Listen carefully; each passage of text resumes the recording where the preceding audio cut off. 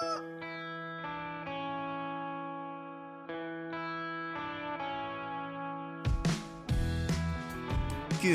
morning, baseball fans, and welcome to episode 86 of the Morning Round Trip podcast here on October 3rd, 2020.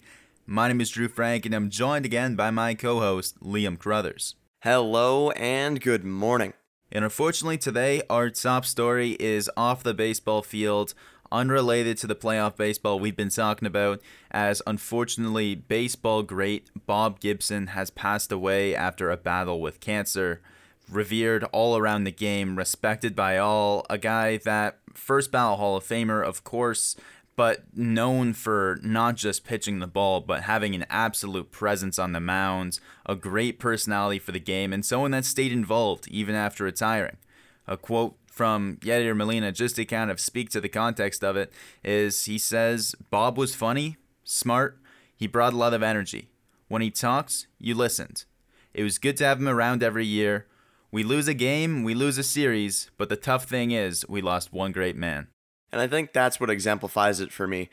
Yadier Molina, a guy who's been around the league for a long time, and he's seen a lot of players come and go. Bob Gibson, though, was different because not only did he have the prowess and the skill and the competitive fire, but he was also a good person. Baseball isn't just losing a Cy Young winner, an MVP, a first ballot Hall of Famer. It's not all about that. You need to think about the personality. You need to think about the leadership and the mentor that Bob Gibson was. And I mean, hey, he was a battler through and through. He was never going to take himself out of a game. He was going to try to pitch every single inning, regardless of if that meant the game was going into extras. He wanted to be that guy, and he wanted to be a mentor for the St. Louis Cardinals and continue to do that up until the end of his life. So it's an unfortunate passing for sure in the baseball world. Definitely going to be mourning one of the best players probably that we've seen in a long, long time. And there's a Dusty Baker quote about Bob Gibson back from his playing days. He said when he was about to face him, Hank Aaron, his teammate, advised him, "Don't dig in against Bob Gibson. He'll knock you down. He'd knock down his own grandmother if she dared to challenge him. Don't stare at him. Don't smile at him. Don't talk to him. He doesn't like it. If you happen to hit a home run, don't run too slow. Don't run too fast. If you want to celebrate, get in the tunnel first. And if he hits you, don't charge the mound because he's a Gold Glove boxer."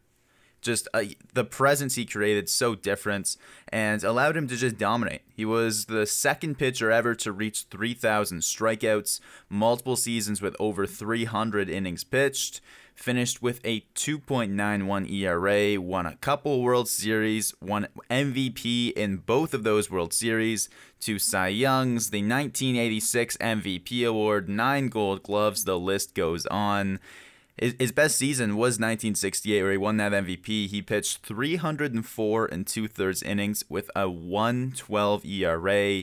That's the lowest in all of modern baseball. And if you look at the era-adjusted numbers, that's a top 10 all-time performance. Just an insane player and a big loss to the MLB community. But in terms of the other off-the-field news, we did see that the Padres and the Marlins both will be advancing to the respective ALDS matchups. And before we get into the games, a quick injury update. Mike Clevinger is progressing, and he said he was feeling, quote, great. Looks increasingly likely that he will be available for the Padres in the NLDS. Tingler said it's a possibility that they would have not one but both of them, as both Lamet and Clevinger threw on flat ground yesterday. Obviously, there's a lot more progress needs to be done to be playoff ready against a talented, deep lineup like the Dodgers, but positive news at the very least. Yeah, and I mean, hey, we've seen that the San Diego Padres bullpen doesn't really mind however many innings they have to fill in, but having Clevinger for a 3 or 4 inning outing, or Lamet the same case, I'm sure it's something that the Padres would welcome, especially against the Los Angeles Dodgers, who have a plethora of offensive weapons. Well, and for me, it's just the fact that there's no days off. I mean, 5 days in a row, 5 games. you can't go the 9 relievers every night when you're doing that. So I think it'll be interesting. Obviously, you'll have Paddock and you'll have Davies, but if you can get Clevenger and Lamet to at least even start one game each, not even trying to get them in the first half of the series, if they could even be there like a game 3-4 or a game 5, I mean, that would go a long way. But we'll get to the Padres. We'll get to that shortly. Final note from news, Detroit Tigers said, and I think this is interesting because I wonder where most teams lie on this. They said that they wouldn't shy away from hiring Alex Cora or AJ Hinch just because of the sign stealing. The GM, Al Avila, said, quote, "The cheating scandal is not a good thing, obviously. They're serving their suspensions, and once their suspensions are over, they'll be free to pursue their careers. So we have not eliminated anyone from our list at this point."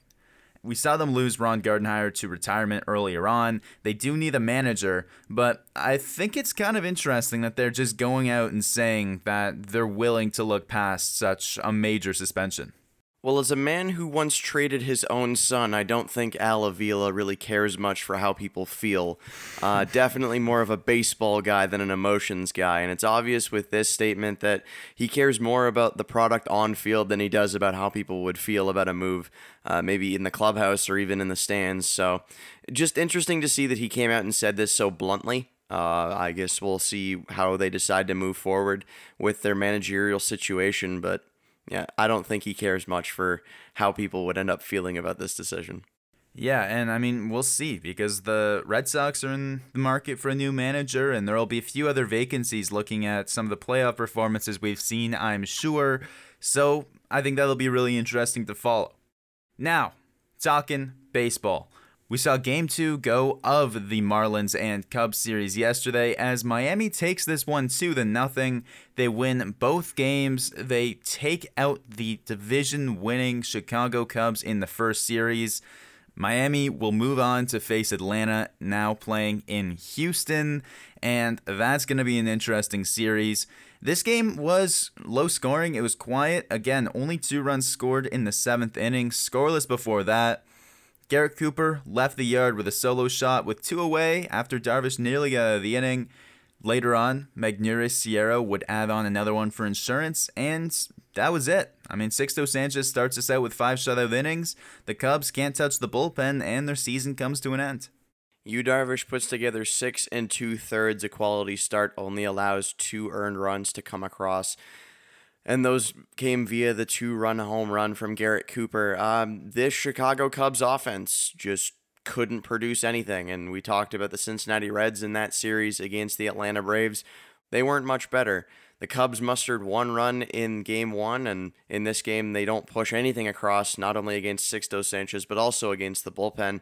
I mean, what else can you really say? Their offensive producers have just not produced, and whether that be this season or in the postseason, it's evident in the numbers. Chris Bryant, Javier Baez, Anthony Rizzo, since the 2016 postseason, haven't really gotten up to much. They're hitting below 200 as a trio, and they're striking out a ton, not producing a ton of runs. And I mean, Javier Baez can say that he hasn't seen the film and, things have changed for him on the season, but that's the case for everybody. You need to adapt to the way that the game is being played, and obviously if he can't do that, he's going to have some tough questions to answer.